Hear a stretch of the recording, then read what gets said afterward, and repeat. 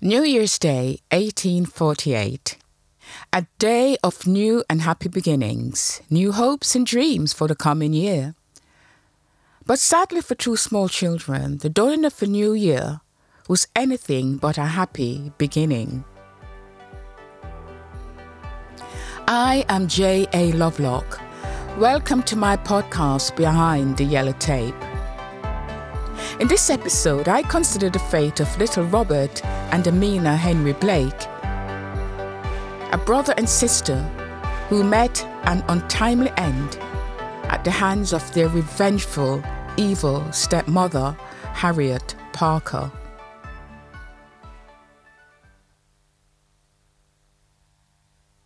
Robert Henry Blake, Sr., was legally married to another woman, Esther, whom he left in Birmingham to live in London with Harriet Parker, a widow he had been having an affair with. When he left his wife to live with Harriet, he took his two youngest children with him, they being Robert Jr. and daughter Amina. The couple and the children lived at Cupid's Court in London. You would think that living at such a place with such a name as Cupid's Court, the couple would be all loved up. But not so. This relationship was far from blissful. Robert Blake was a chronic womanizer. He was having affairs all over the place. And not only that, but he took great pleasure in openly flaunting them before Harriet and their neighbours and friends. Matters came to a head on New Year's Eve, 1848. Robert came home in the afternoon, quite drunk, and demanded that Harriet make him something to eat and boil some water for him to wash before he went out again.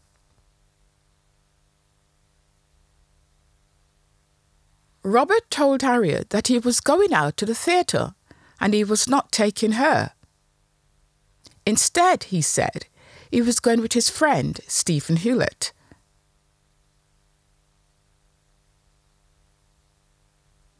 Understandably, Harriet was not happy. She was furious. She suspected that Robert was not going to the theatre with Stephen, but that he was off on his own womanizing ways.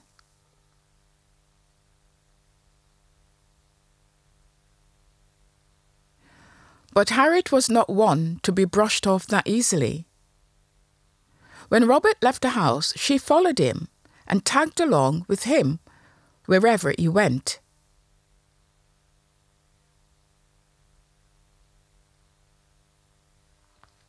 As it turned out, he did meet his friend Stephen, and he complained to him about Harriet's jealousy.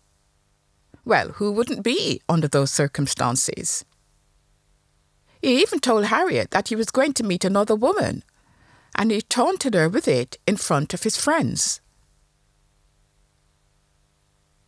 This led to Robert and Harriet having an argument, and in the course of which, Robert punched Harriet in the face.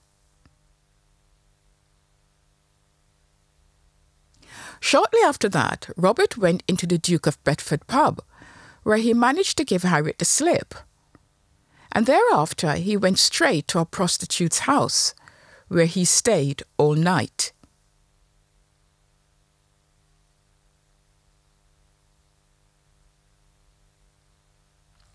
Meanwhile, Harriet spent her waking hours and probably much of the night searching for Robert, and she was very angry. She was also heard to be saying what could be described as dark things about Robert, in that he would regret his actions for the rest of his life. Whatever could she mean by this? What dark plan did she have in mind?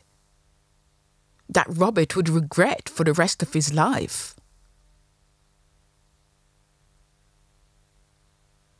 She told Stephen Hewlett that she had something very black in mind, and you will hear of me before you see me. It seems then from this point that a deadly seed, was sown.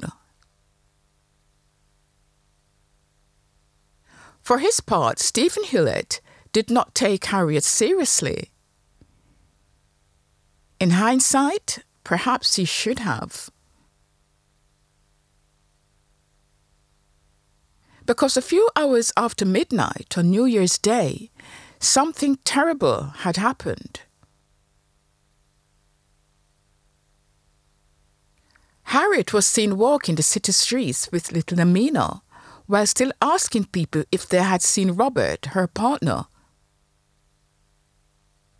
She was later seen again at 4 o'clock in the morning, but this time she was alone. No Amina.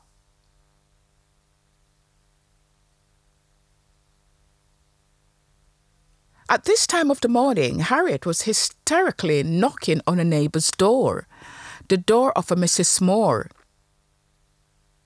When the door was open, Harriet told Mrs. Moore that she had done it. Done what?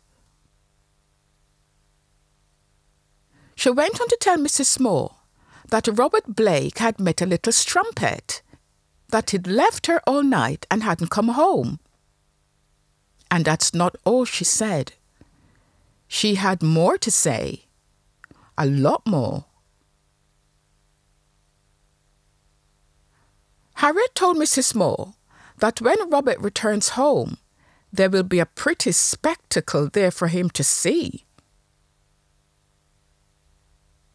She also went on to say something pretty surprising. She said she would go and deliver herself up to a policeman. The mystified Mrs. Moore asked why. Why would she need to do that? To deliver herself up to a policeman? What had she done? What Harriet had done was murdered her lover Robert's children, Amina, age 7, and Robert Jr., age 5. Harriet had taken her anger and revenge out on the children, and she said as much to the police. "I have murdered the children to revenge their father," she told them. At the home Harriet shared with her lover Robert at Cupid's Court, the evidence could not be denied. There lying in bed was Amina and Robert Jr., quite dead. They were suffocated.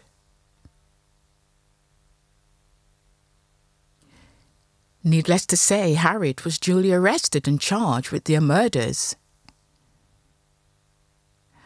At her trial at the Old Bailey on Friday the 4th of February, her defence lawyer told the two presiding judges and the jury that Robert's horrible treatment of Harriet had driven her out of her mind, and that she was not a responsible agent at the time of the murders.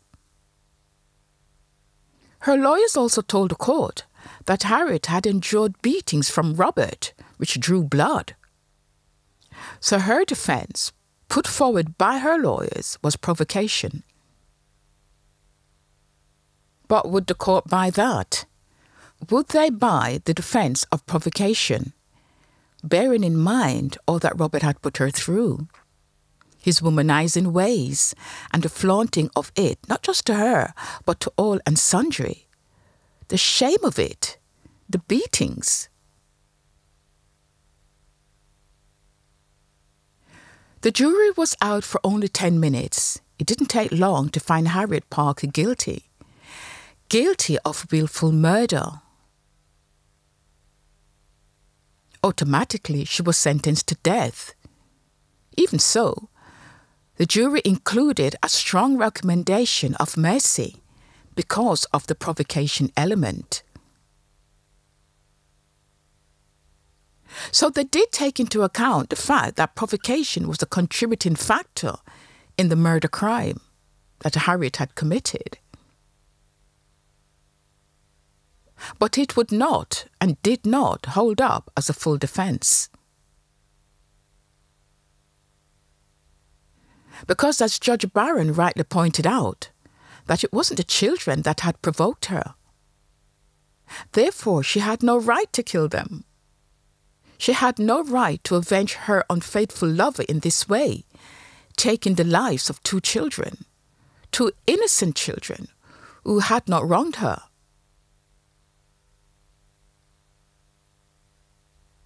Nonetheless, he promised that he would pass the recommendation on to the Home Secretary, who did receive the jury's recommendation, but for whatever reason, he did not act on it.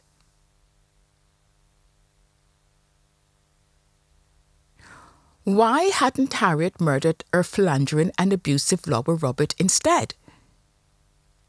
The feeling at the time was that if she had, she would have gotten off with a lesser verdict of perhaps manslaughter on the grounds of provocation. But to suffocate 2 small children in their beds while they were asleep for the actions of their father was beyond the pale.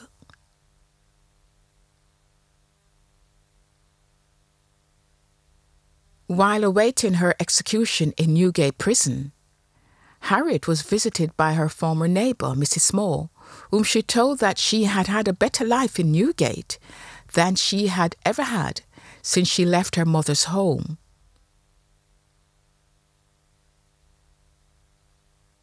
She also took the time to write to Robert Blake and basically wishing him well, and even encouraging him to return to his wife Esther. And she also asked him to settle several small bills that she had mounted up. All before she was publicly hanged at 8 o'clock on the morning of Tuesday the 22nd of February, 1848, outside Newgate Prison. She was led through the debtor's door. She thanked the governor and those who guarded her for their kind treatment.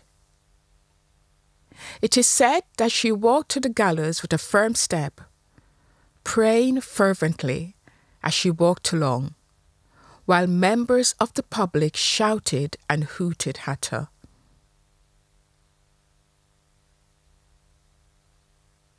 After an hour, as is the custom, her body was taken down and placed in a cheap pine coffin and sprinkled with quicklime, before being buried within Newgate Prison, under the flagstones in the passage that connects the prison with the Old Bailey. For being an evil, murderous stepmother, Harriet Parker paid with her life. Thanks for listening. I am J.A. Lovelock. Join us again next time as we go behind the yellow tape. Till then, catch up with more episodes at btytpodcast.com and also on all podcast providers. The truth about the Haditha massacre has been covered up, but not anymore. I know you know what happened. They went into houses and killed women and children. What are you thinking? What a mess. U.S. Marines murdered innocent civilians in cold blood. And at the center of it all is 25-year-old Sergeant Frank Wuterick. And me. Murder in House 2. A new podcast from Crowd Network.